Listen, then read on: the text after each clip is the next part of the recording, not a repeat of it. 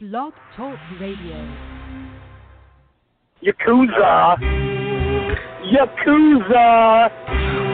Yakuza Kick Radio! Yakuza Kick Radio! Yakuza Kick Radio! Yakuza Kick Radio! Yakuza Kick Radio! Yakuza Kick Radio! The Yakuza Kick Radio! This is the bulldozer Matt Fremont, and if there's one place to listen to on the internet every Thursday, 9 p.m., Yakuza Kick Radio. Fremont says so. Who wants some? God help us, Jesus! God and baby, Jesus help us! Ladies and gentlemen of fucking America, this is Danny Havoc, and you have been listening to, or possibly are intending to listen to, the Yakuza Kick fucking radio. Fucking, yeah! Yakuza Kick Radio. Hell fucking yeah! My name is Justice Payne, and you are listening to Yakuza Kick Radio. You're coming to come on Thursday night now, This is a brotherhood, and we all stick together. Like my nuts. I ain't scared of you, motherfucker. Yakuza Kick Radio, the best in internet wrestling radio, period, bar none, just like Adam Cole. Everybody's a cunt but me in the world. I don't know what it is. But you go to the back, and you tell your boss that there's a new Yakuza in town. And it's Yakuza Kick Radio, and we're taking over. Yakuza Kick Radio has risen from the ashes of bad internet radio and become the premier place for any independent professional wrestler to stop and record their voice. That shit is bananas, big bananas. Well, this is Mr. Insanity Toby Klein, and if you're not listening to Yakuza Kick Radio, then you're weird. Oh, I don't like the cut of your jib, fella. this is Greg Excellent, Bearded Dragon of the Northeast. You're listening to Yakuza Kick Radio. If you're not, probably watching porn and you have this muted. You should be listening to it, Jason Mann. Where are Biggie and Tupac? Yakuza Kick Radio. Give a nigga rope on that cowboy, guys. All you have to do is listen to Yakuza Kick Radio, but you didn't. Now look at that doctor, homie. Fuck that. Black D, holla. Bullshit, man. Motherfucker. Fuck you. Fuck you and fuck you. Who's next? And now, ladies and gentlemen, for the introduction. Hosted by J. Cat Morris. You are now listening to Yakuza Kick Radio.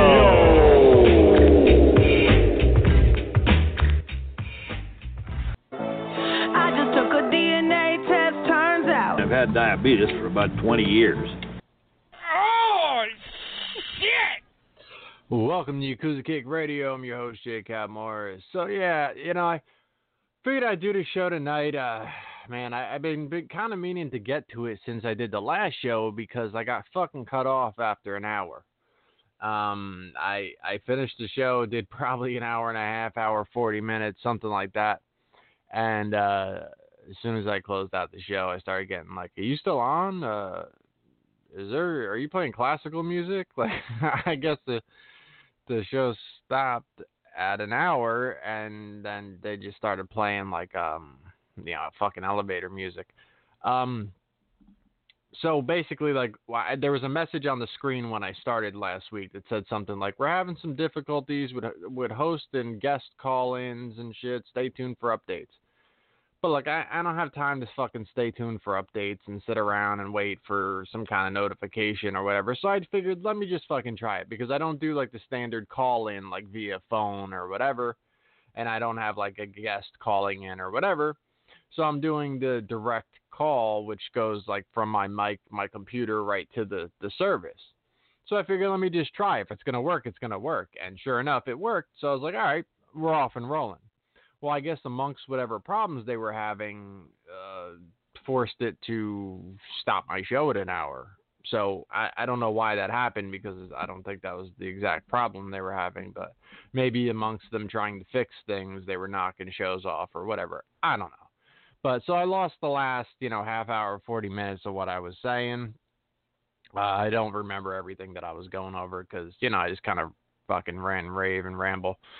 So I know I covered all the stuff about Joey last week, so I could leave that alone and, just go into whatever else I had, any other questions that I had in the on the Facebook or whatever, and things of that nature, and a few other things that have come up since. One thing that I wanted to mention, and the reason I wanted to make sure I did this show tonight before tomorrow, because tomorrow night I will be going to the Count Basie Theater in Red Bank to see none other than Andrew Dice Clay. Andrew Dice Clay was a guy who, I mean, you know, people could just look at his humor and just be like, it's tasteless, it's crude, it's disgusting, he's, you know, misogynist and this and that, whatever the case. This is a guy that I first heard his first album when it came out. I mean, you know, I'm sure within, you know, a year. I'm not sure exactly what month it came out and what month I heard it or what have you, because I was about 12, 13 years old. So understand that Andrew Dice Clay's comedy at 12, 13 years old is like having porn. I mean, it was something you couldn't have around your parents. They weren't going to know you had it, or, you know, you had to listen to, I don't even remember how I got the fucking tape, but I had the tape.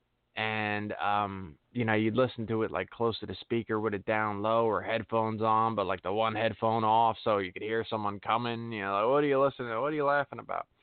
You know, because the type of shit he was talking about was, you know, not what you want your fucking 12-year-old listening to, for sure. And, I mean, this shit he was talking about, fucking and all of this, pussy, and these are things I wouldn't actually physically know about for quite a few years after that, but it was so taboo and it was so fucking cutting and just the rawest fucking comedy possible. And you know, this many years later, I'm now 41 and I get to go see him live tomorrow night, and it's, you know, kind of a bucket list type thing. I've heard you're not really supposed to have bucket lists when you're, you know, 41 or something, but either way, it's just one of those things, one of those comedians I wish that I could see live, you know, and I'm glad I get the opportunity to do so. Count Basie Theater is one of the most beautiful theaters. Not that I've been to a ton of them, but I've seen a handful of comedians there, from Bill Burr multiple times to Bob Saget to Louis C.K. before he started beating off in front of bitches. I saw Weird Al there, saw John Caparulo, you know, and then next month I see the Creeps with Kids comedy tour, which is going to have Jim Florentine. It's going to have Bobby Kelly, Rich Voss, and Ron Bennington. So those four all in one lineup. That's just going to be a fucking beast fucking show. So I'm really excited to see that. And yeah, so tomorrow's going to be pretty dope. Later in the month, I get to see Joey Diaz at the Stress Factory over in New Brunswick. So, again, another thing I'm looking forward to. I love comedy shows, and I'm going to start to at least try to like knock a bunch of these big names off my list, guys that I wanted to see live. And we really have a good scene for comedy out here, whether it be the Stress Factory or the Count Basie Theater.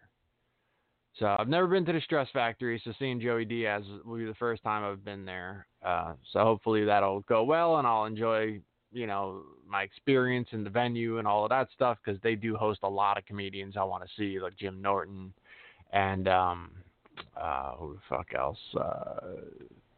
Victor Benedetto. They have a lot of comedians out there that roll through they're really dope. So definitely looking to see a lot more of that. Artie Lang pops in and out of there. He's going back to Count Basie in January. I'm going to see if I can see him again. He seems to be sober now. He says 8 months sober, which I'm very, very happy to hear.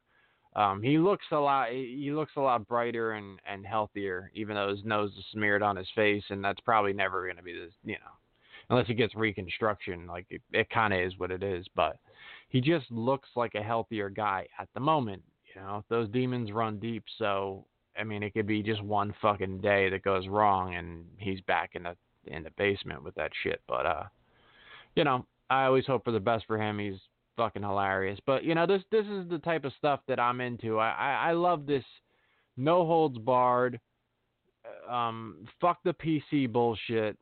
That's what I come from. I come from that level of mentality where, like, not everything needs to fucking cripple you and offend you and put you in some kind of bullying fucking downward spiral or any of that bullshit. Because, you know, realistically, like, you know, I was legitimately bullied, you know, growing up. Like, get the shit kicked out of me. Like, when I moved to the town that I live in, rap music was not something that motherfuckers were used to, you know, having around. Like, no one was down with that type of shit. There were more rednecks and that type of shit going on around here.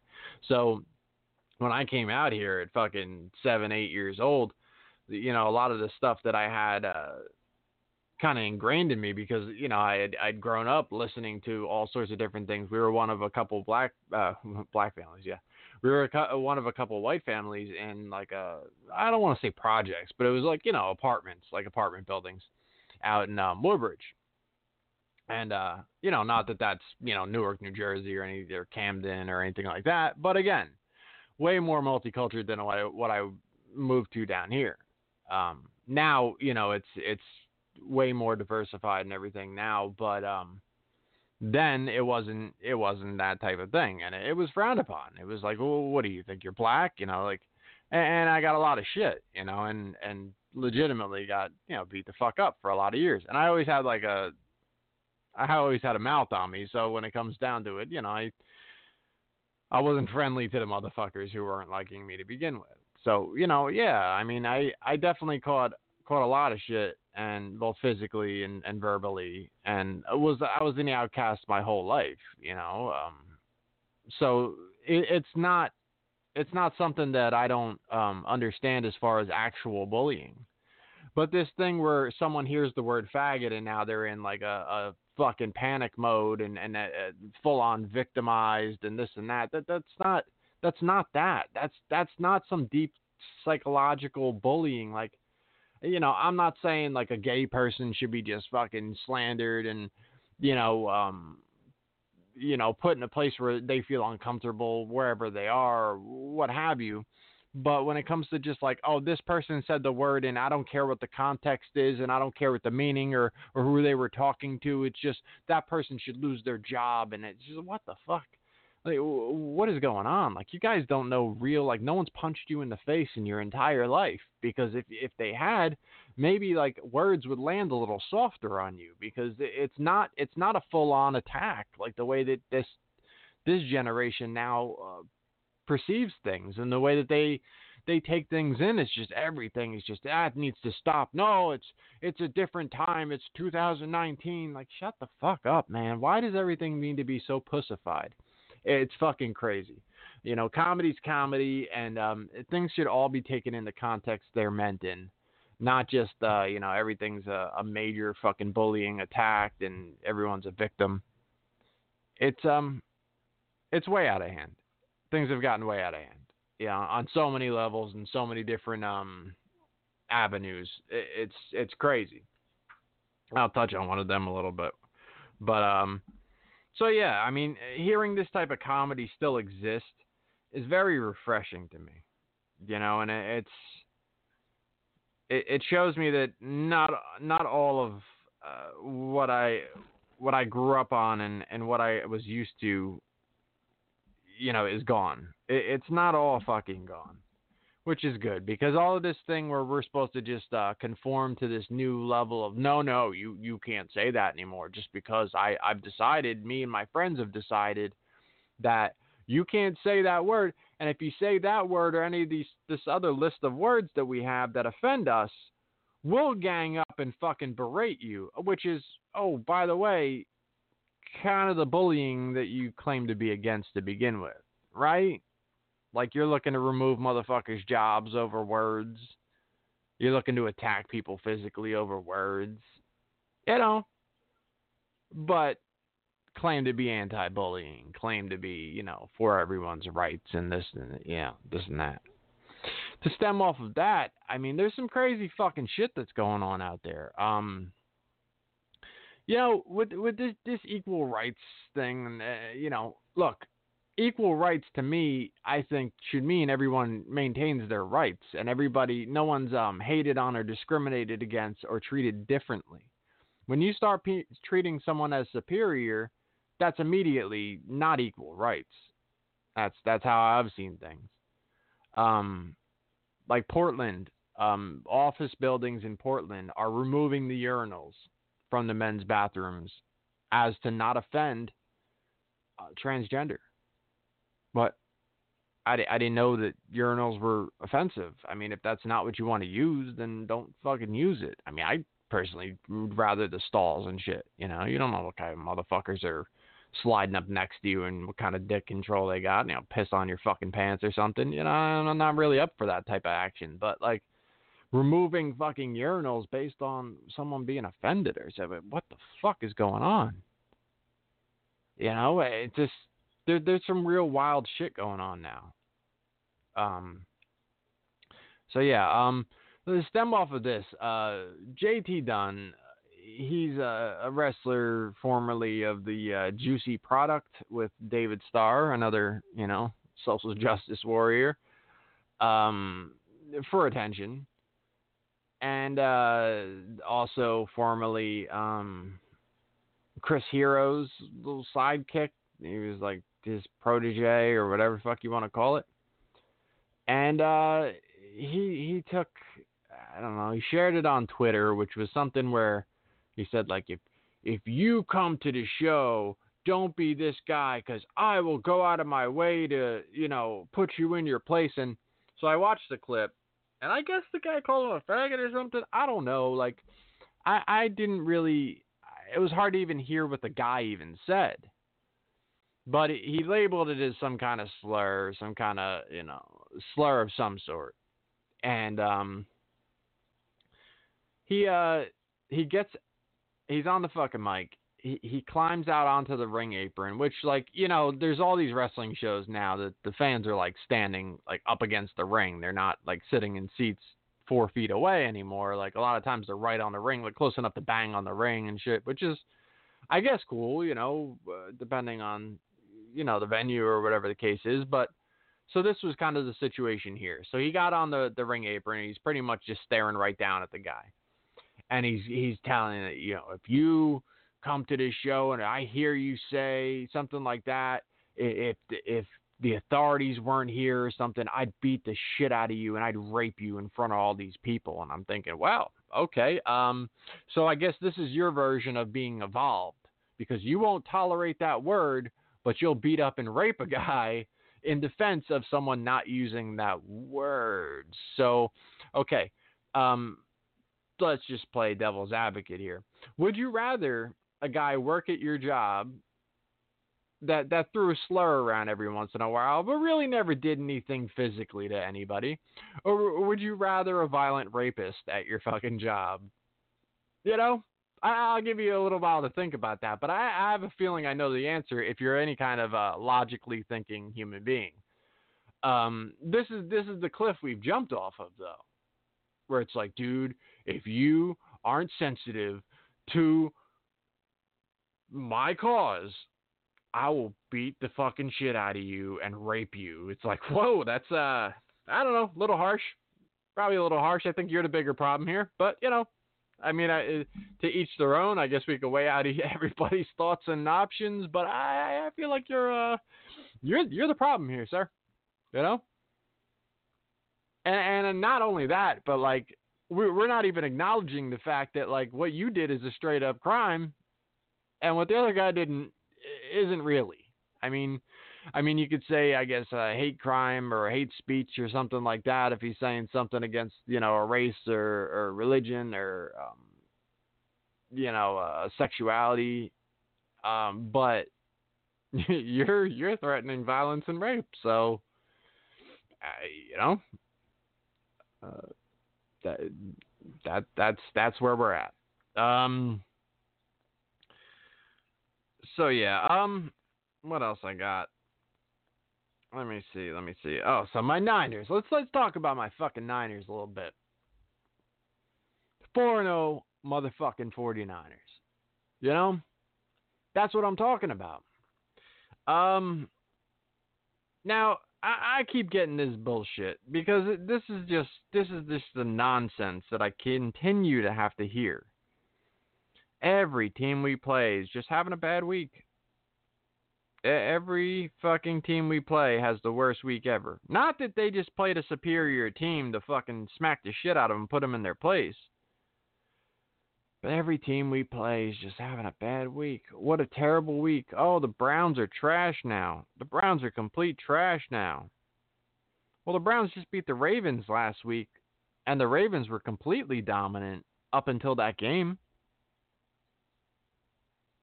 And the Ravens got beat 40-25. The Browns put up 40 points on the fucking Ravens. Oh, they put up 3 on the Niners, but that must be the Browns, not the Niners, right? Well, what happened the week before? Oh, the Browns lost to the Rams 20-13. The Rams were the hands-down favorite to win our division. Okay. What happened the week before that? Let me see. The Browns beat the Jets, which the Jets aren't shit, but they beat them 23-3.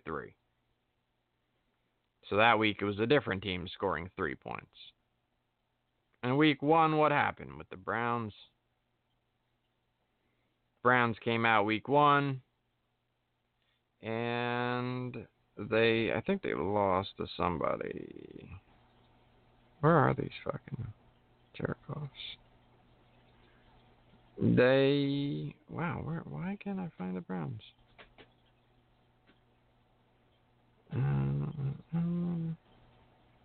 Oh, the Titans beat them pretty bad, 43-13. So again, but I mean, Chubb put up crazy fucking numbers last week. He looked completely unstoppable. And, you know, we've been absolutely fucking dominant. Week 1, we beat the fucking shit out of the Bucks, 31-17. Since then, people have called the Bucks contenders when they're battling out with the Saints. And they're doing what they're doing. They're calling Jameis a fucking beast. They're calling this guy a factor. They're calling him something else. Right? But when we beat the shit out of him week 1 and we created 2 pick sixes. Now, let's not get it fucked up, guys. You keep thinking that all these quarterbacks are just throwing really bad balls. We have the best pass rush in the fucking league. The defensive pressure we're putting on fucking quarterbacks is unmatched.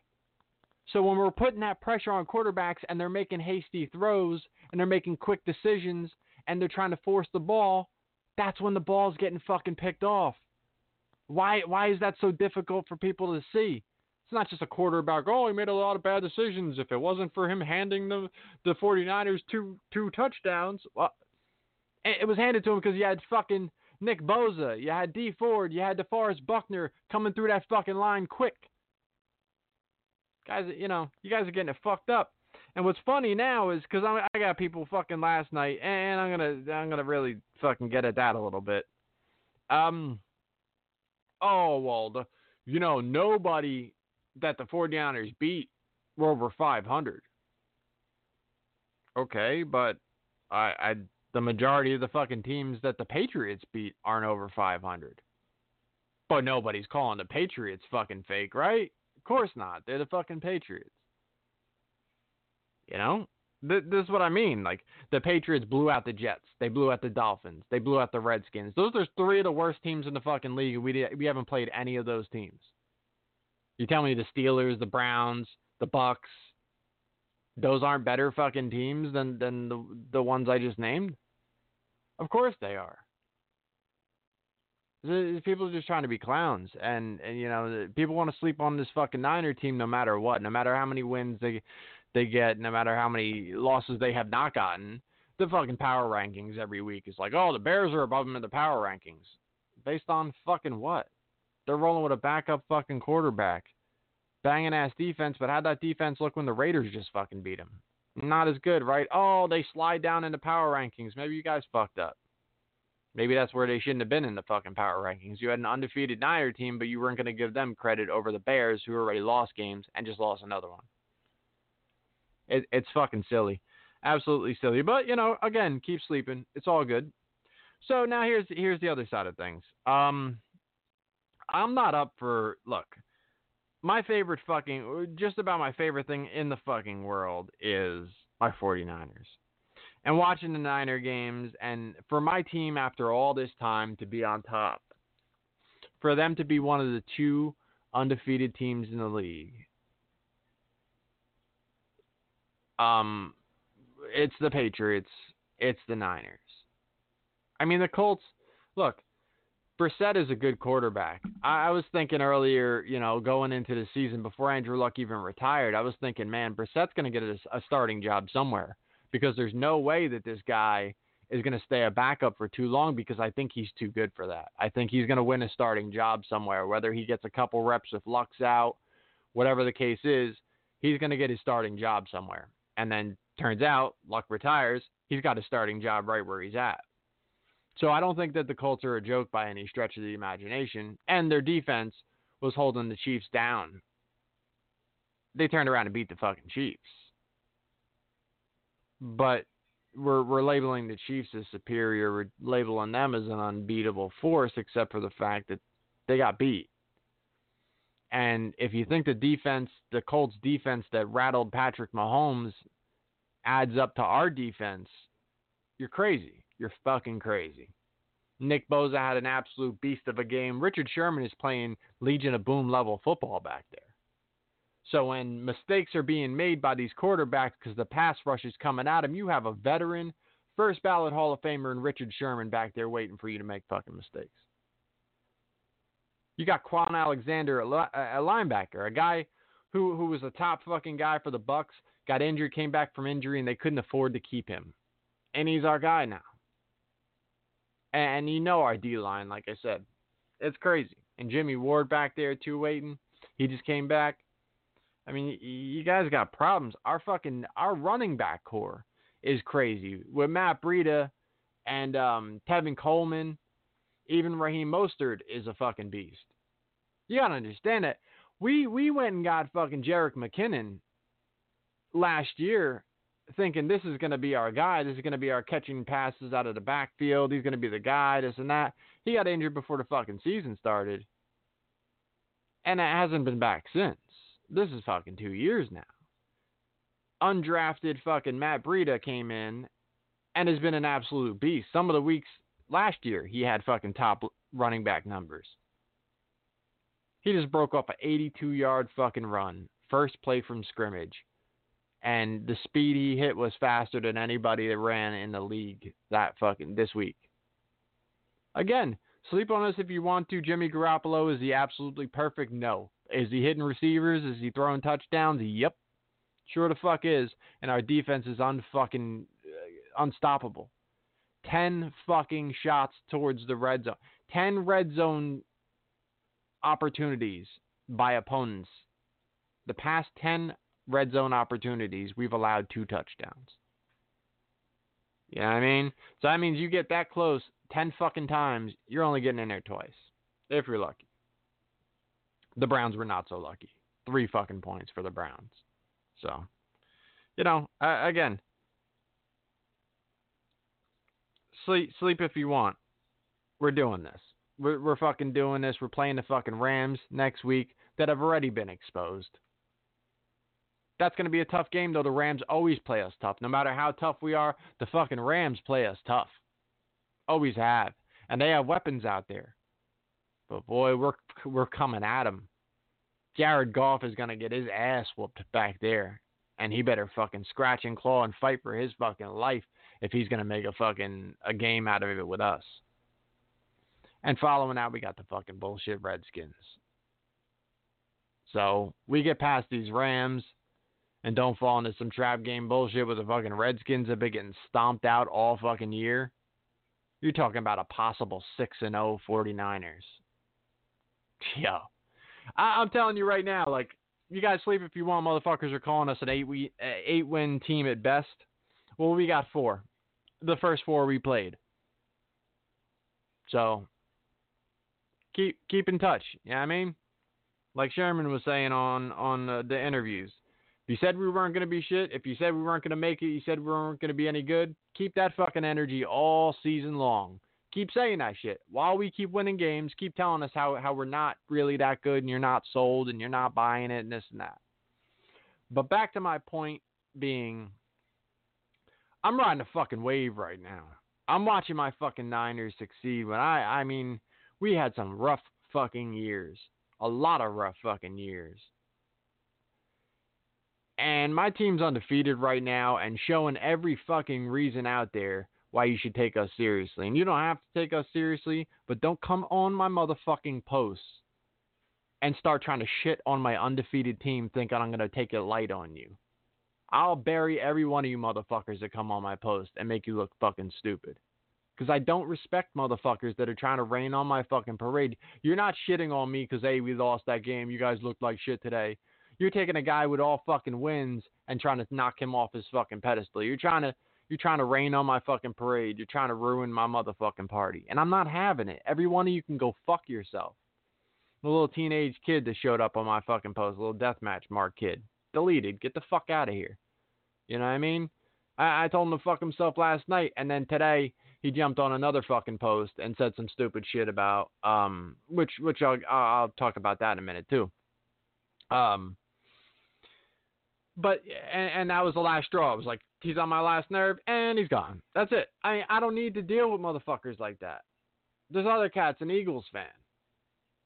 Yeah, I mean, dude does not want me to get at him, and I'm not going to. I'm not going to rip this fucking guy apart. I'm not. I'm going to leave him alone. But he's going to leave me the fuck alone, too, because I hurt his fucking feelings. No question about it. So, that's just that. I'm not really up for motherfuckers trying to shit on my happiness. I'm not really down with it. And if you want to come at me, understand who you're coming at, because I could outwit motherfuckers 9 times out of 10. Yeah, I mean, anyone who listens to this shit or knows how fucking hard I go on shit, I don't pull punches. I'm not fucking polite about shit. I started going at the one dude, and he's like, oh, you take shit too seriously. Nah, I'm not. It's not me taking shit too seriously. It's when I fucking strike back, this shit hurts a little more than what you said. So maybe stop fucking with me, because it's probably not a good idea. I'm probably the last one you want to get riled the fuck up, because I'm fucking relentless with this dumb shit. I'm here for the bullshit, man. You know? And if enough of what you say fucking annoys me, I get you right the fuck off my Facebook, man. I don't need you. I don't need you on there. All right, so then that's the end of that. Go fucking Niners. Next week, Rams. Let's fucking get it. So then the other post that the teenage kid chimed in on, that I was just like, all right, we're all done. Kid Osborne shared a video. That was a police video, and he didn't even share his opinion on it, and I don't really want to know his fucking opinion on it, because I have a feeling it's might not be the same as mine, which, you know, there's the thing. There's clear police brutality that goes on out there. There are some vengeful, hateful law officers who are out there doing the wrong thing. But I don't give a fuck who you think you are. If I see a video and the cop pulls the guy over and asks him for ID, and he's like, I don't have to give you anything. Now, you tell me what... You're talking to this cop like he needs to play by your rules. You got it all fucked up. You're trying to tell him, like, no, you need to answer my question or I'm not doing anything. They have guns. They have pepper spray. They have tasers. They got sticks. They got all sorts of shit that they can legally beat the shit out of you with. And now you can go, well, my rights say this and this and this. Okay, but you're probably going to get fucked up before you figure out whether your rights are going to, you know, it's like, like in football, you can throw the challenge flag and shit, but the refs may or may not agree with you, and at the end of the day, they have the upper hand. So if you're not doing anything at all to comply with the police officer and it gets you fucked up, I don't want to hear about race. I don't want to hear about fucking, violence and brutality and this and that. You listen to fucking 99 Problems by Jay-Z. He was a fucking idiot talking to the cop like that. And even at the end, like, it was kind of, it's one of the silliest verses I ever heard. Because he goes at the cop, and he's like, yeah, I ain't stepping out of shit. My paper's legit. And he's like, my glove compartment's locked, so is the trunk in the back. So I know my rights, so you're going to need a warrant for that. And he's like, yeah, all right, motherfucker, we'll see how smart you are when the dogs come. And he's like, oh, fuck. Now I got 99 problems, and they ain't a bitch. It's my stupid ass mouth talking to the cops like I can fucking do what I want. Because now he's got a dog coming, I got some shit in the trunk. Yeah, I mean, like, you're talking to a motherfucker who's got control of the situation. And you're relying on his tolerance of your bullshit, of your fucking stupid ass attitude, knowing that he could just yoke you out of that fucking car and use whatever amount of force he feels is necessary to fucking restrain you.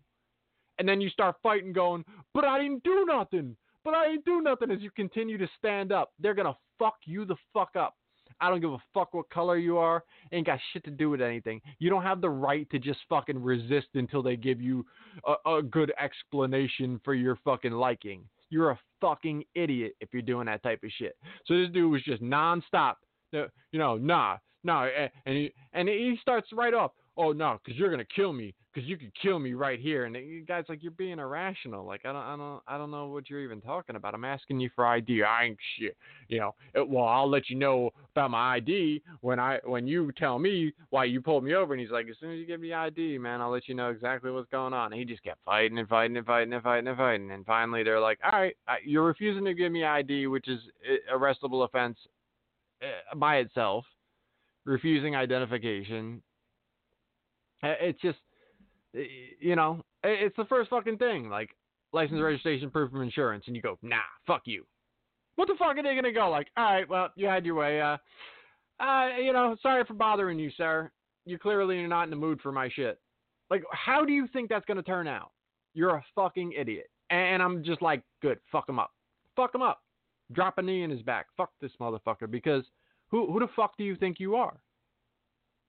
So if this is what you're outraged about as far as brutality and this and that, then you're fucking stupid. Just like the dude who thinks he had the upper hand on a cop by just saying, nah, I ain't fucking with you. I ain't doing it. So the fucking kid was like, yeah, both sides were wrong. Get the fuck out of here. I'm not, you don't belong on my Facebook. I'm not trying to hear your bullshit. So that was just, my take on this guy's shit. And,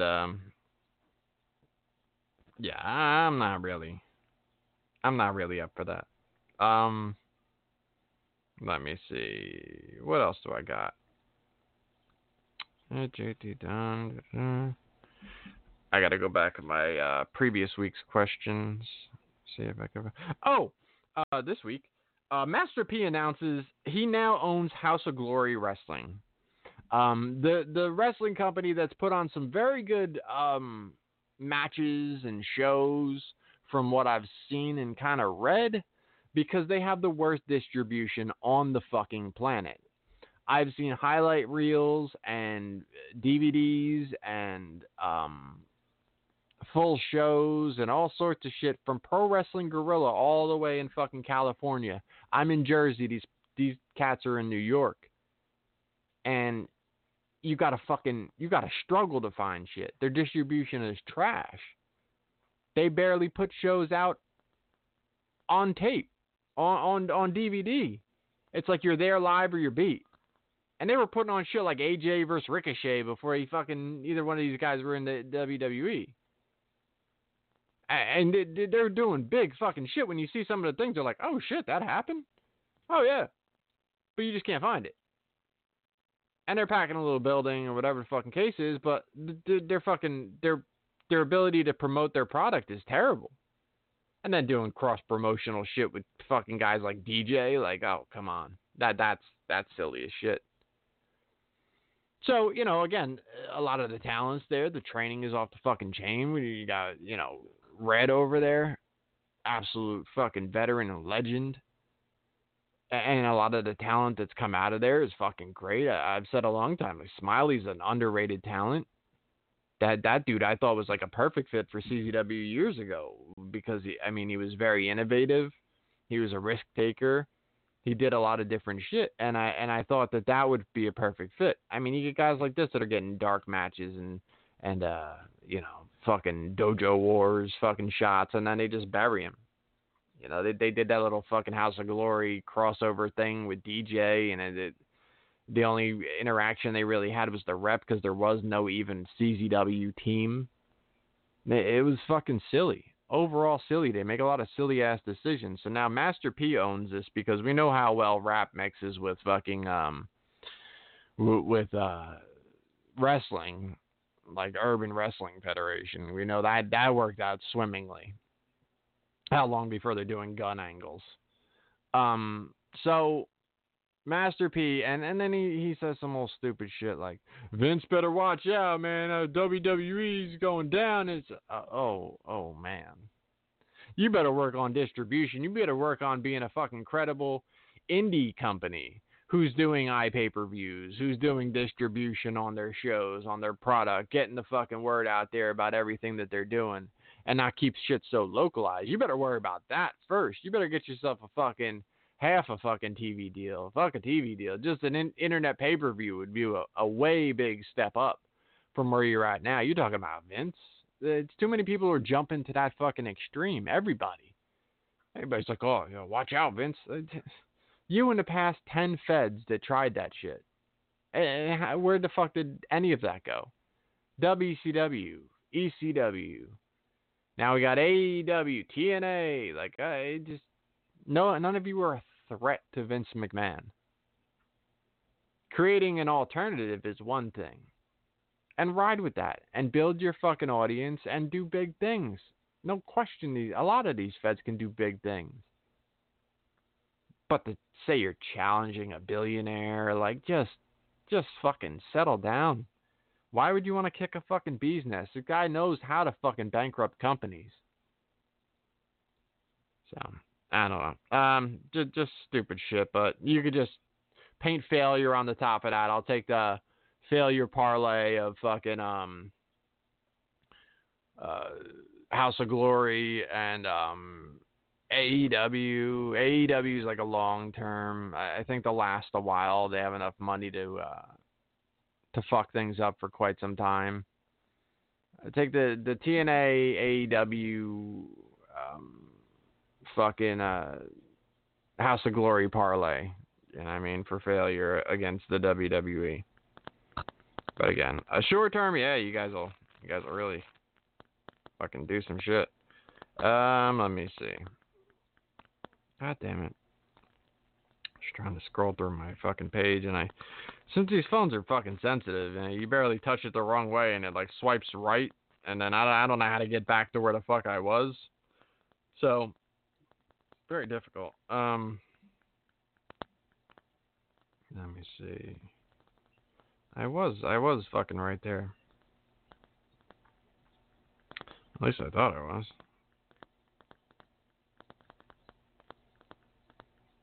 Oh, yeah.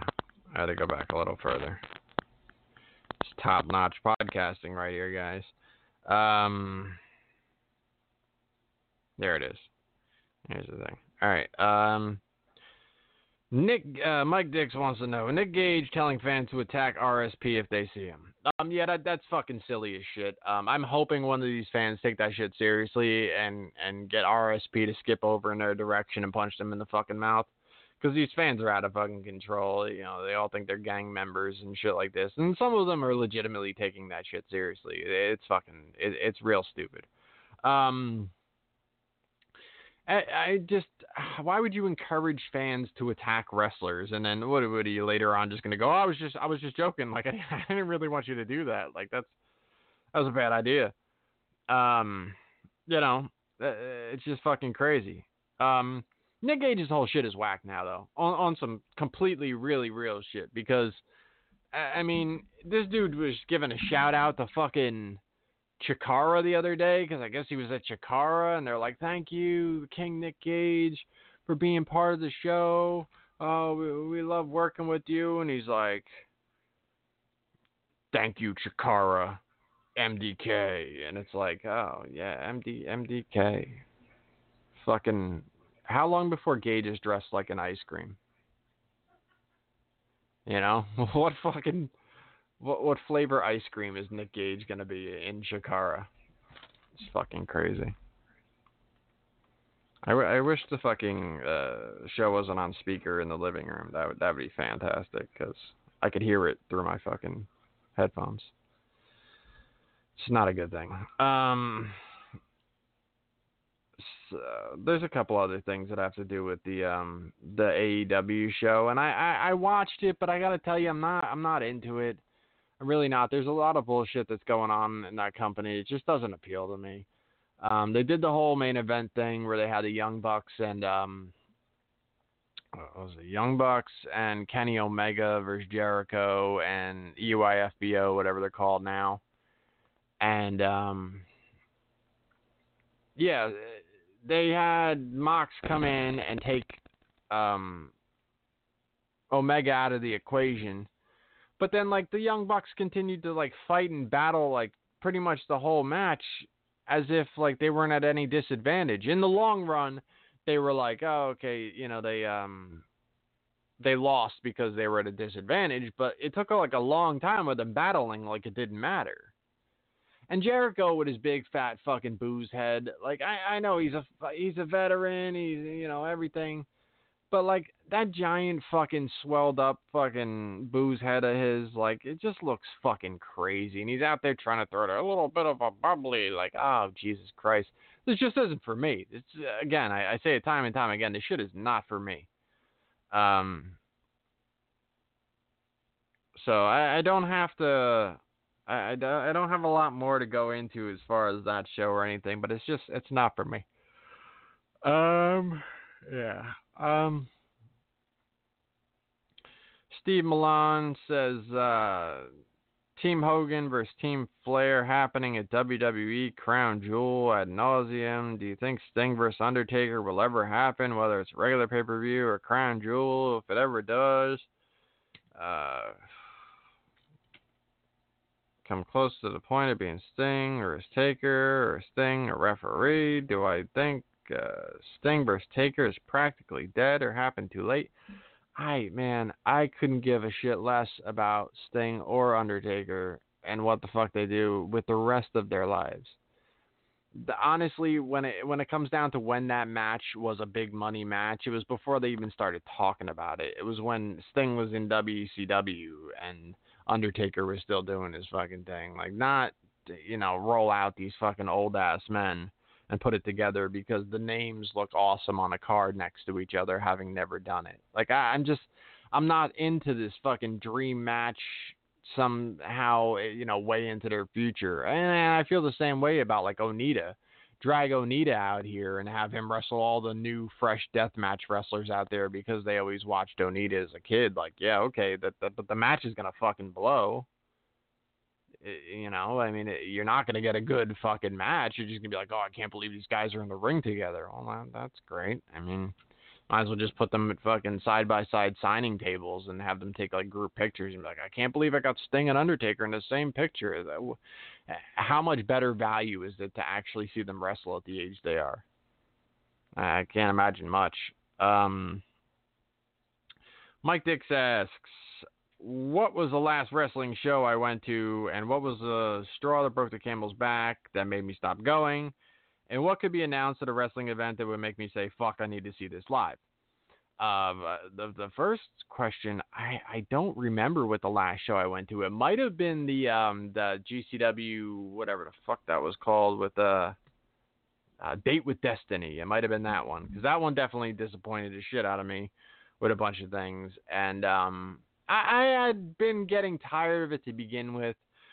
So many things. It was just, you know, the need for crowd participation, and I know that can be part of the show and this and that, but if you did want to just sit and fucking watch, you know, without the wrestler coming out every fucking 10 minutes going, oh, chant my name again. I know I didn't even do anything yet, but chant my name again. Like, put your hands up, fucking jump to the side, fucking chant this thing, chant that name. So you guys haven't done a fucking thing yet. You want me to just, like, fucking pep rally your shit before you even did a move? Like, after a while, I just got tired of it. I just got tired of the experience, and being surrounded with the people that still fed into it, and they weren't showering on top of it. You know, and it just became like a disgusting environment for me. And quite honestly, too, like, you know, the party atmosphere was really cool to me back in the day because I was doing that type of shit. I was drinking heavily and doing all those things. So that was a lot of fucking fun because I was part of that. Well, once I got sober, it was a bunch of people fucking spilling beer on themselves and anybody around them. And you definitely had the option of like, yo, so little things that like back in the day never fucking bothered me. Well, honestly, things, all right. So for instance, like if a guy fucking, wrestler chugged fucking half a beer and threw it in the fucking air and it splashed on you. Even when I was drinking, that bothered me. Now imagine a guy fucking sober. And be like, why the fuck do I need your beer on me? Like I stopped drinking fucking years ago, and I need you to throw beer in the air like it's fucking like it's the most awesome thing to everyone in the crowd, like someone's old fucking half a beer, like just thrown around, like oh shit, I got fucking beer splashed on my shirt. Yeah, it's just who the fuck wants that? Why? Like this is what I mean. Like the type of crowd it is, this is an environment where that shit is fun. That shit is cool. Everybody's in their glory, and I'm just in hell. Like, I'm fucking looking at this shit like, why am I here? This is fucking gross. The whole atmosphere is just not for me anymore. It was at a point. I aged past that. I matured. Take that for what it's worth, because, you know, people get all fucking offended because you're calling them immature and stuff like that, but look at the behavior in the fucking crowd. And the more into it that you are, you know, you're not going to see it. Because maybe I didn't see a lot of the bullshit when I was that deep into being, you know, that guy when I was so fucking charged up on wrestling. You know, I was a whole different motherfucker in the early 2000s when CCW was at its fucking best, and I was marking the fuck out front row for all of that awesome shit. Some of these people are seeing some of this Nick Gage shit for the first time now. They think it's the best fucking thing ever. And I see a watered down, corny fucking version of Nick Gage that doesn't appeal to me at all. Because I used to see the savage Nick Gage that was out there killing motherfuckers. No fucking smiles. No fucking thank yous to everybody in the fucking building. No, you know, this fucking guy sounds like Funk Master Flex out there. He's fucking, I like to give a shout out to this one. I like to give a shout out to that one. I'm going to drop a bomb, give another shout out. You know what I mean? Like, this is what he sounds. He's like fucking Angie Martinez out there. You know? Like, this dude's fucking shouting everybody to fuck out. He's thanking everybody. I do this for you. And that used to be a bullshit Teddy Hart promo. God bless, I do this for you guys. I wouldn't be out here if it wasn't for you. Gage does that every fucking show now. But for all the people in attendance, they eat it up like, dude, he said it's for me. It's fucking for me. Like, I can't even believe it. Like, I thought he did it for someone else, but it turns out it's me. Like, holy shit, I'm so happy. Like, fucking Gage is my friend now. I'm a gang member. Like, you know, going home talking shit to their parents. Like, shut up, Mom, I'm in a gang. Like, it's fucking crazy. Like, I can't hang out with you guys. Like, there's nothing about me that wants to be there. So as far as what could get booked that would make me go, oh, fuck, I need to see this live, nothing under the sun. I don't give a shit about wrestling on that level. I just don't. I'm all set. There's a very few matches and guys that I still really, really like to watch, and I could do so from the comfort of my own fucking home. And if mid-match I go, not in the mood for this shit, I could just fucking turn it off and move on.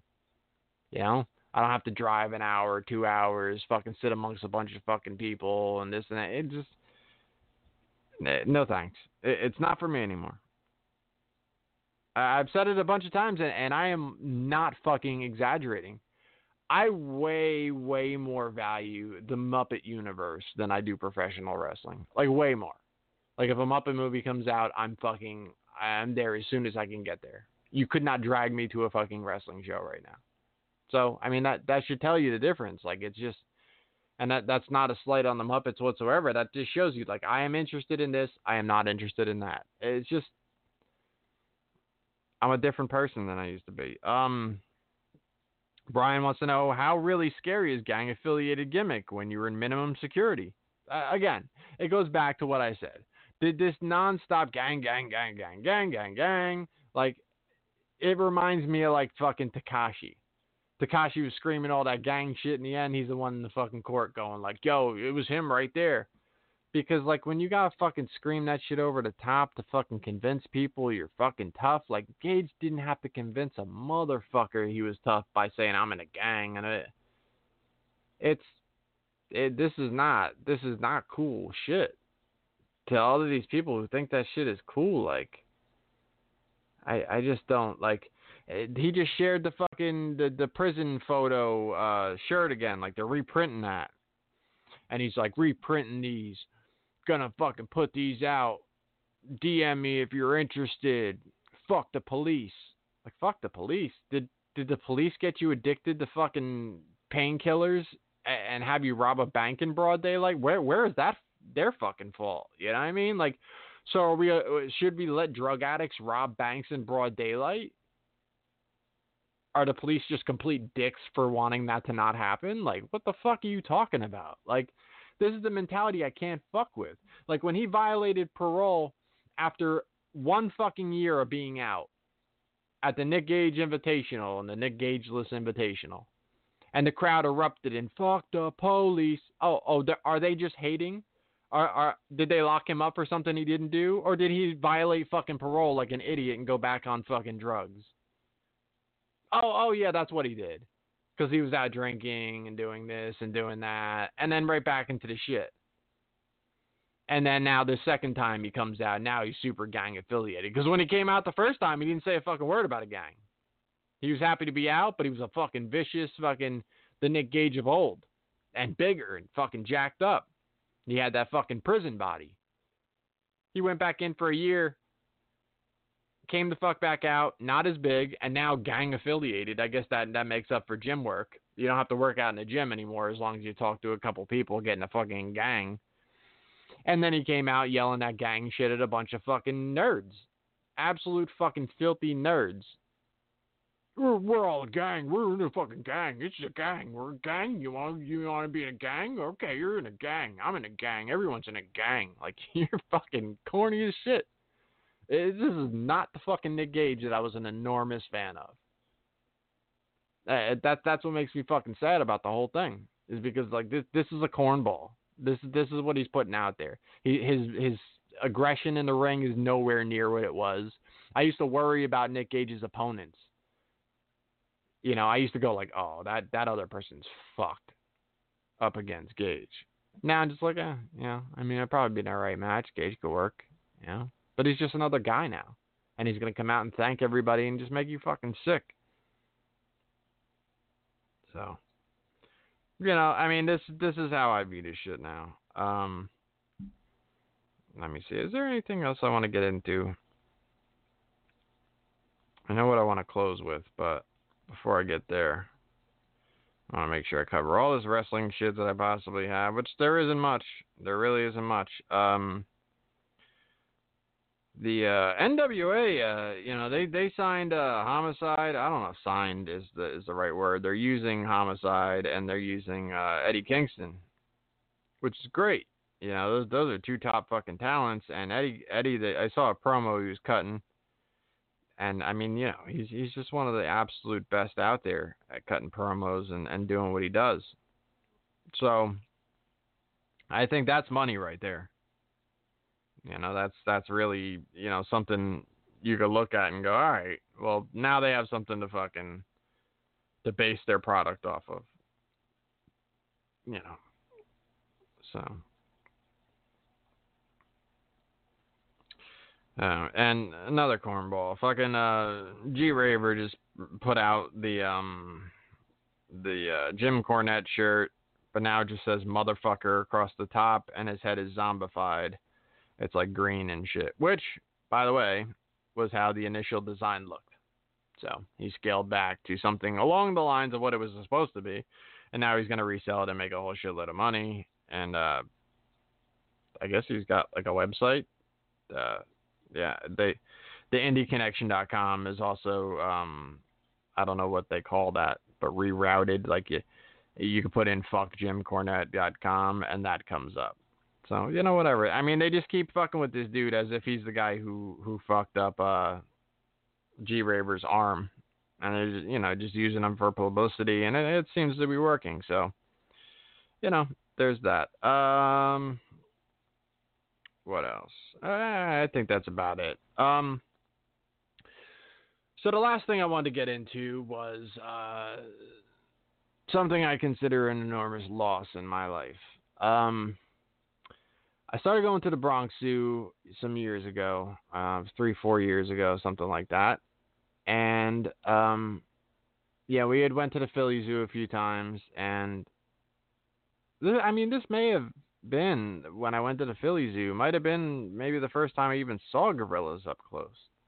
And I thought it was really cool. And they had, the glass windows and stuff like that. And they were just kind of laying around doing their thing. But it looked very, institutional, very prison-like. There was no real, it didn't have like a great vibe to it. It was so awesome to see these guys up close, though. I thought it was so great, and I just sit there and watch them, and they just move a little bit or throw you a face or something. It is just really cool. So then when we went to the Bronx Zoo, I was greeted with the most amazing exhibit that I've ever imagined. And if you haven't gone to the Bronx Zoo, or watched The Zoo, which is a show on Animal Planet they ran for a couple seasons. I don't know if it's renewed or whatnot, but they did at least 2 seasons. And their whole goal is to make things look not just like an animal in a cage. Is to build the habitats, enclosures that are habitats that look natural, that are give you a feeling that this is where they should live. This is a habitat that's worthy of an animal's presence, because so many of these other things, Philly Zoo, there's some nice things to it, but it's very clustered. It's very claustrophobic and just packed together. The Bronx Zoo is beautiful. You'd never know that it existed in the actual Bronx, because the Bronx is a shithole. But when you walk through that fucking zoo, you're in another world. And you'll walk a little while where there'll just be woods around you, and there's no even enclosures within that short walk. And then you'll reach your next exhibit, and they're sprawling, large exhibits.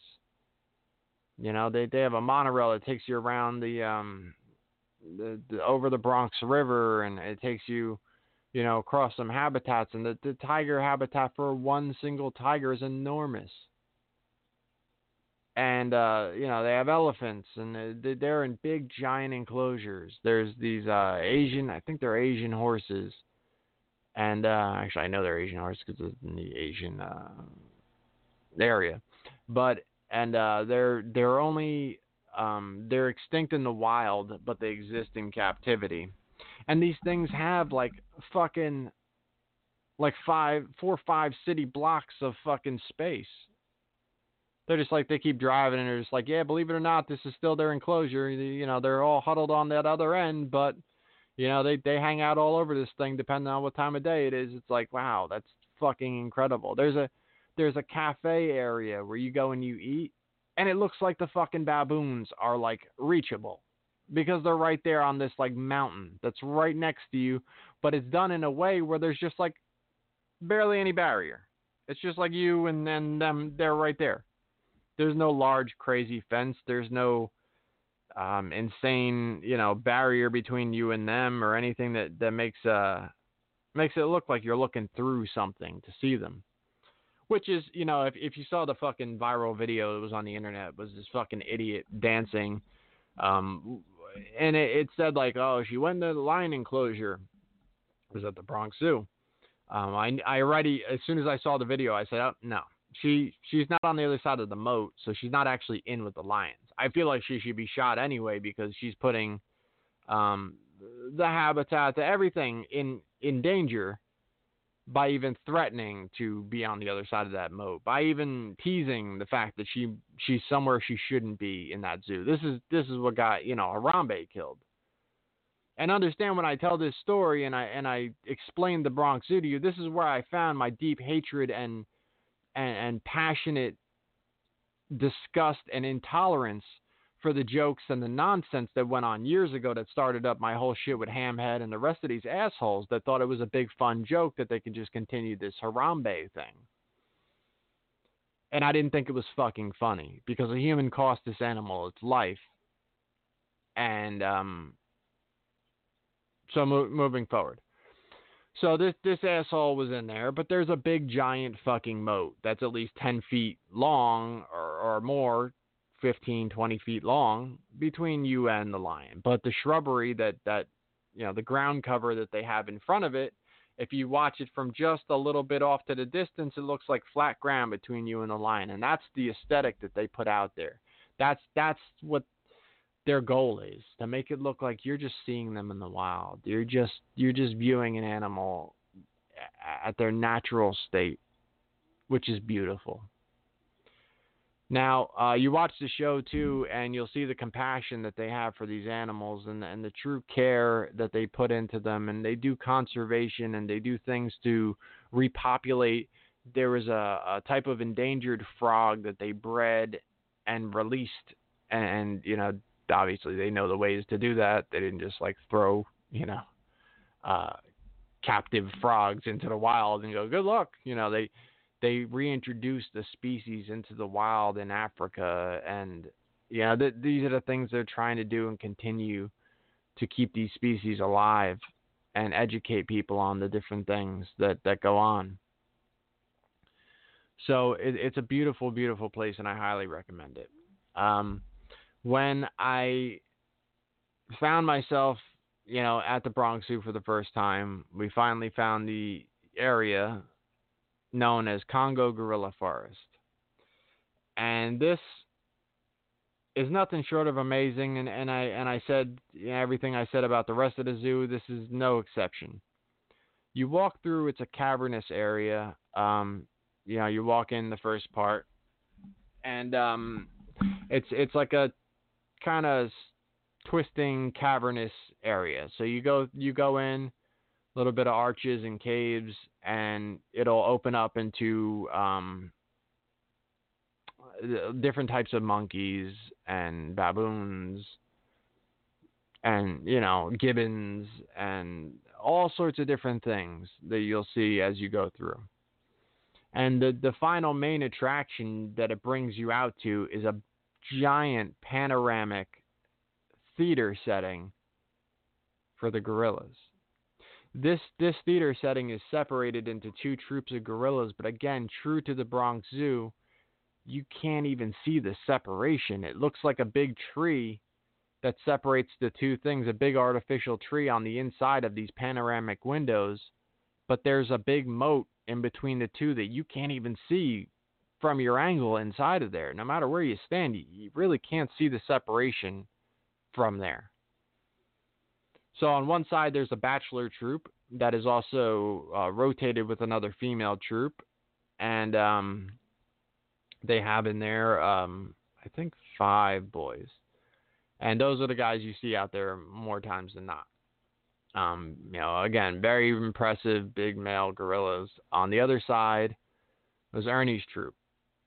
Ernie was their silverback. And when I tell you this guy was impressive, I can't put into words how amazing this animal was. I know I've never seen something this big and impressive. He's double the size of any gorilla there. At the time when I first started going, they had every female on that side, and I later learned that there's very strict guidelines that they use for their breeding, their breeding program, and it's all regulated by a higher authority. The Wildlife Conservation Services, I think that's the proper abbreviation, is WCS, and I think that's the words for it. But anyway, it's very highly regulated, and they make sure that they don't mix, the family lines over and over, so they're not just inbreeding animals. And another interesting thing about gorillas is within this organization and within the regulations of it, no gorillas are taken out of the wild anymore for zoos. They're all bred in captivity through this very strict guideline of the proper branching out of the bloodlines. So again, you're not just getting a bunch of inbred gorillas, and because it really dumbs down everything about it. Like you cut your lifespans, you do a lot of things if you continue to just inbreed or anything like that. So they do it all very responsibly, but I say that because, when I started going there, and for many years, the past couple of years, every female there had a baby. Like they all had babies at the same time, pretty much. Ernie was the father of those babies. And so all in between the two troops, counted probably up to about 20 gorillas.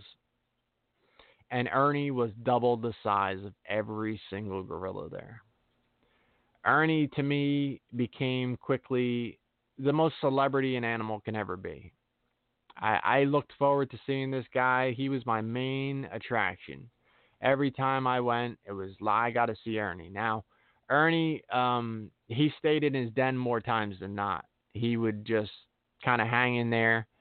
And we did a special event that cost us some extra, and it allowed us there after hours for an hour and a half, 2 hours, whatever, where they taught us more about the gorillas. And there was no large crowds or anything there. It was after hours, so it was only the group that paid for the event. And they taught us more about that. And they said with Ernie, he stays in his den most times, and he comes out when he feels like it. You're lucky if you see him, because it's got to be like a Disney movie for him to come out and hang out there. All the conditions got to be perfect in order for him to do that, which is a crazy thing, because out of all the times we went, I think maybe one time he didn't come out for me, and obviously not specifically for me, but it was a bond that I always felt. I always felt like he gave me my time. I'd wait him out. And as the routine went, what we ended up doing, because I became so fascinated with them, I just couldn't have enough time breezing through. So we went with the family, and we started the routine where we'd all go to the gorillas. They'd go check them out, everything, and then they'd leave me there for an hour. I'd say, meet me back here in an hour, or in an hour I'll leave here and I'll meet you wherever you're going. So, they would go do the butterfly house, do a couple other things and stuff like that. No, we meet up afterwards and we'd go see the rest of the zoo. And for that hour, I'd pace back and forth. I'd go to the one side, because on the one side, it was a big panoramic theater kind of situation. Where Ernie's troop was, you saw a bit of that panoramic, like that same theater area. You can see a bit of Ernie's section there. And then you'd walk into a tunnel that has a walkover bridge. You could see them through a little window up above you. And then to the right was a big rock area. And the big rock area led up like a mountainous area. And there was like an alleyway. And that alleyway led to his den, their den. So that's where he would emerge from. And you could see these gorillas react to whether Ernie was coming or not. Everybody was like on point with like, oh, he's coming, and you'd see the gorillas like move around and stir, and, the babies would come running up to him, seemingly trying to impress him, do a little dance, or they'd come beat on their chest in front of him like, look, Dad, look what I'm doing, They're so interactive and expressive that I could watch them for days. I mean, they're really incredible. So I would sit and I'd go back and I keep checking that rock area. And sometimes you'd hear just like commotion, like, whoa. And then you knew Ernie was out, because these people were just being wowed seeing the biggest primate they've ever seen in their life. And sometimes he'd give me 10 minutes. Sometimes he'd give me 45 minutes. But he never disappointed me. And it made my day every time I saw him. I got to take so many great pictures of him. And it made my day every time I saw him. It's like mission accomplished. Got to see Ernie. So this was, and again, with the night of the gorillas that we did, we got there, we looked around, we got to see so much, more, and learn so much more, but Ernie wasn't out.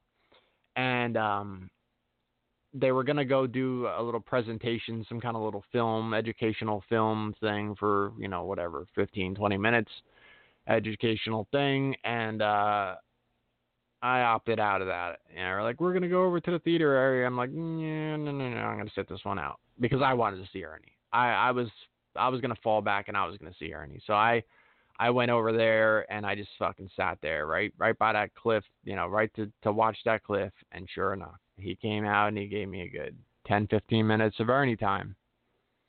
And before those people even came back out, he headed back in. So that was something that I knew was worth it to me to skip, what they were doing because my goal was to see him. That was my number one priority, and he gave it to me. So last year on the show The Zoo, suddenly there was an episode that pertained to Ernie. And they said, we see a problem with his teeth. And it's amazing, too, how they work with them because they do all these target things where they take a stick that looks like a fishing bobber, like a red and white fishing bobber floaty, like it's a styrofoam thing on the end of a stick. And they say target, and they have them like touch this and open their mouth and bend this way and turn this way so they could check all their different body parts and they could try to look for any kind of signs of distress or anything that's out of the ordinary, reaction time, this and that, and just documenting every single thing to keep on top of their health because, how do you give physicals to, this massive animal? Well, they do very, very well at doing physicals on and keeping track of the movements and health of all of their animals there.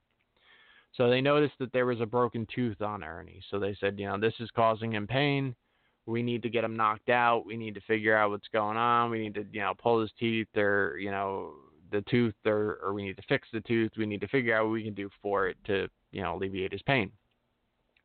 While under, they checked his heart and they found some things they didn't like. There was a heart problem.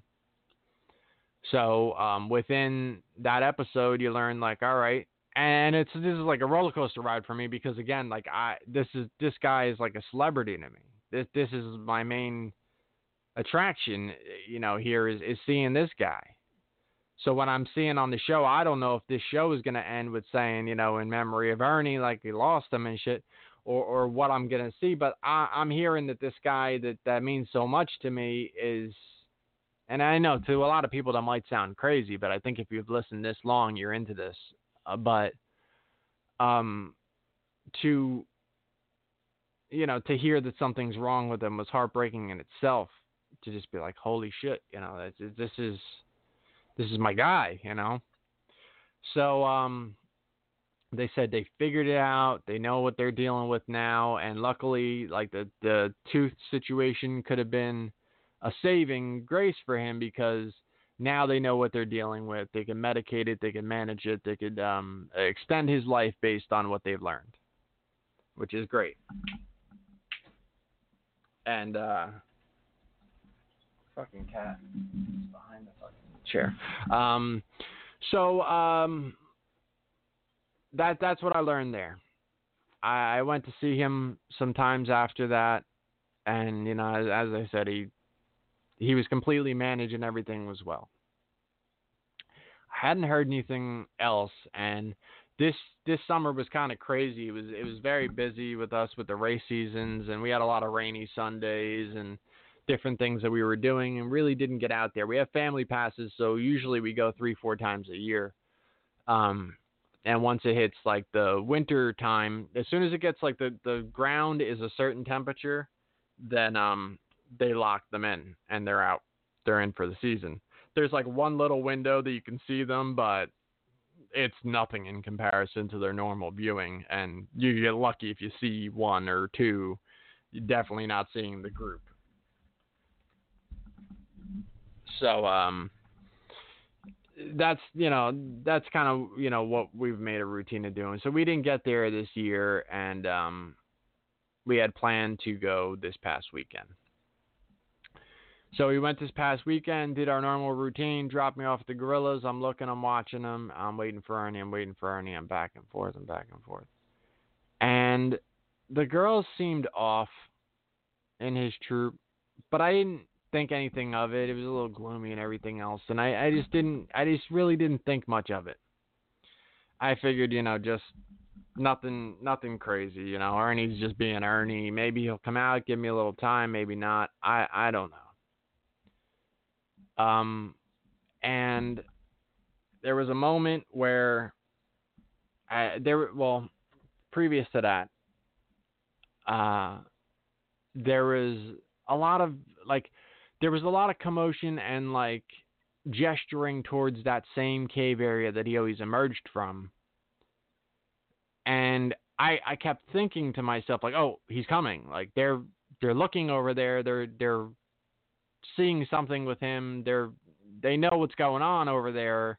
They're looking for him. Okay, he's going to come out. And a couple of the girls would go over and hang up there. And then they'd leave. And I thought, okay, well, false alarm, whatever, hopefully he's coming out soon. There was a girl sitting up in front of the glass. And I looked at her and I made eye contact with her. And as I took a picture of her with my phone, I saw just a deep sadness in her eyes. And I immediately knew. I said, oh, fuck.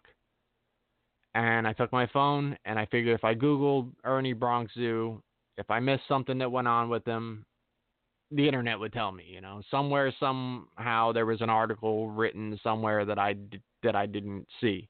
I wasn't following the right person or page or whatever the case was in order to get the news. And immediately after Googling that, it came up. Ernie passed away July 26th due to heart complications. 36 years old. Now, gorillas live, especially in captivity, 35 to 40 years. Some gorillas have been known to live up to 50 in captivity. Now, look, that's a great lifespan for him, especially as massive as he was with a heart problem. But it is just fucking heartbreaking. To know, to look at this troop, I've seen them, a lot of times now. And to see how broken they looked. And the sadness in their eyes. He passed away in July. It's October. They are still just shattered.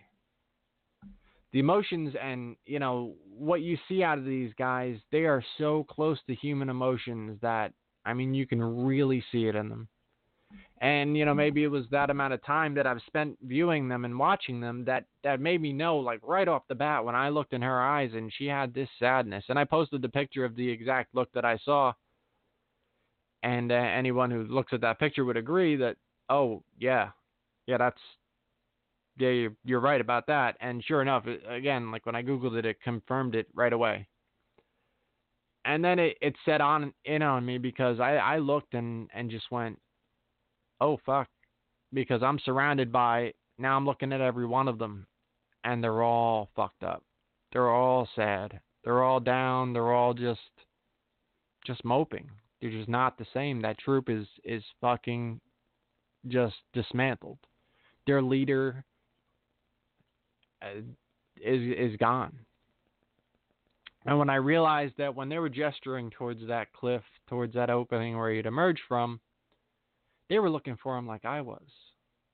And it just fucking crushed me. So rest in peace, Ernie. It's a major loss for me because, like I said, to me, he was a celebrity. Which I don't give a fuck how that sounds to people who worship fucking, deathmatch wrestlers and wrestlers grabbing each other's cocks and things of that nature. No disrespect to some of the deathmatch wrestlers I'm friends with and I respect, but let's put things in perspective. And and this is just, again, this is where my passion lies, is with animals. I hold way more value on these animals than I do with people, just because they show you an innocence. They show you a wholesomeness that humans have lost.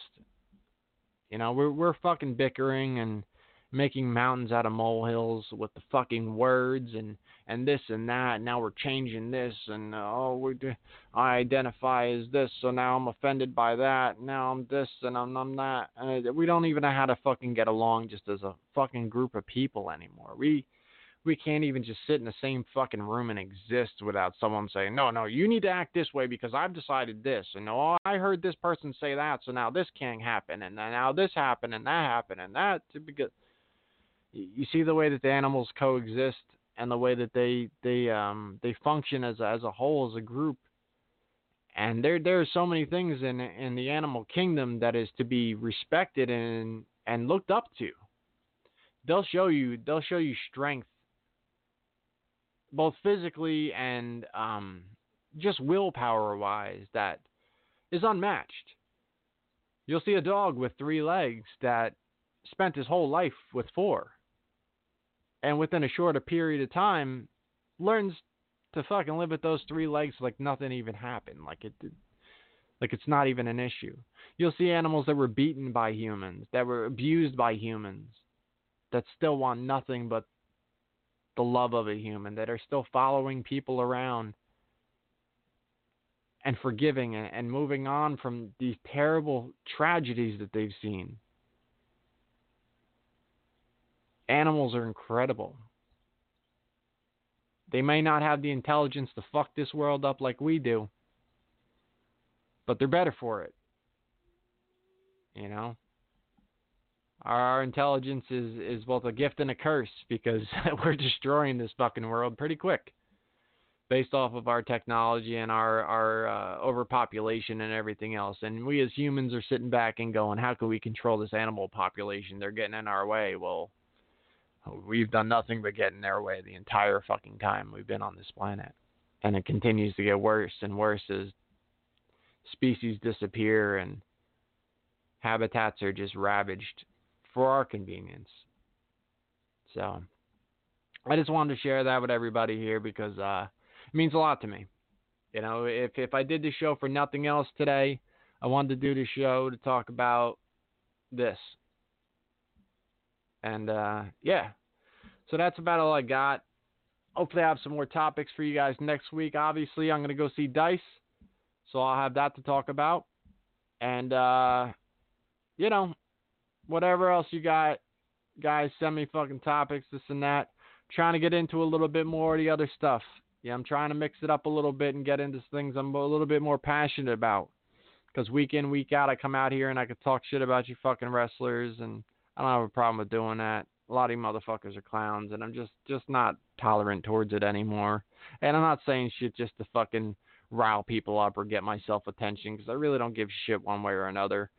But, yeah, it's just honest right off of, you know, it comes from the heart. All the shit that I say, you know, whether I'm fucking ripping somebody apart, it's just how I fucking feel, you know. But, yeah, check out Hot Tag Podcast. Jesus Christ. I'm going my old school. Check out Dirt Sheet Dudes. There's the old Hot Tag Podcast coming back at you. Check out, Wrestling Overdose. I don't know what fuck Shaheen's doing. He's out there killing it on the fucking the art game. He's fucking traveling all over the fucking country and all this now. So check out Nuclear Heat Graphics. Wrestling Overdose. I think he did a show, but it wasn't on the feed, but it's on something else, and I don't know. Check him out. Check out Shaheen's page. Wrestling Overdose. Nuclear Heat Graphics. The whole thing. Everything he's doing. It's my guy. Check out. I got you 5 stars. My boy Jeremy doing his fucking thing over there, as always. Fucking Bill's Mafia, man. They jumping off of fucking bridges and shit. Like, these motherfuckers are almost dying. Shit. Check out Eric Williams over there at the We're Not As Good As Our Fans Think We Are podcast. He's a great dude, and you know, he picked a sad topic, but you know, support him anyway. Then you got the fucking Wrestling Soup, of course. Motherfuckers out there killing it, week in, week out, crushing it. doing their fucking thing, showing motherfuckers how podcast is done, making a business out of shit that I make a mockery out of on a weekly basis. I think my whole shit recorded tonight, so that's a positive. False Count Radio with Andrew Carlo. Check him out. And I think that's all I got for this week, guys. Talk to you guys next week. Hopefully. We'll see. Peace. Talk to y'all later. Have a nice night. Stay dry. It's raining again. Tired as rain. Makes my grass green. I won't complain about that. That's all I gotta say. I'm out of here. I love all of y'all and shit. You're all a bunch of fucking assholes. You've been in the gym, bro. You know why? DJ Hyde, fuck you. You don't have the guts to be what you want to be. You need people like me. I'll listen to your podcast and I'll find everything out. You know what I mean? You need people like me so you can point your fucking fingers and say, that's the bad guy. So, what'll I make you? Good. Black Cheese tells me all the time to listen to what you gotta say because you be blazing people. And I'm like, well, I gotta hear it now. You just know how to hide. How to lie. Me, I don't have that power. Me, I always tell the truth. Even when I lie. Yakuza Kick Radio. Jesus! So say good night to the bad guy. I'm gonna tell you something straight off the motherfucking press. I ain't coming for no foolishness.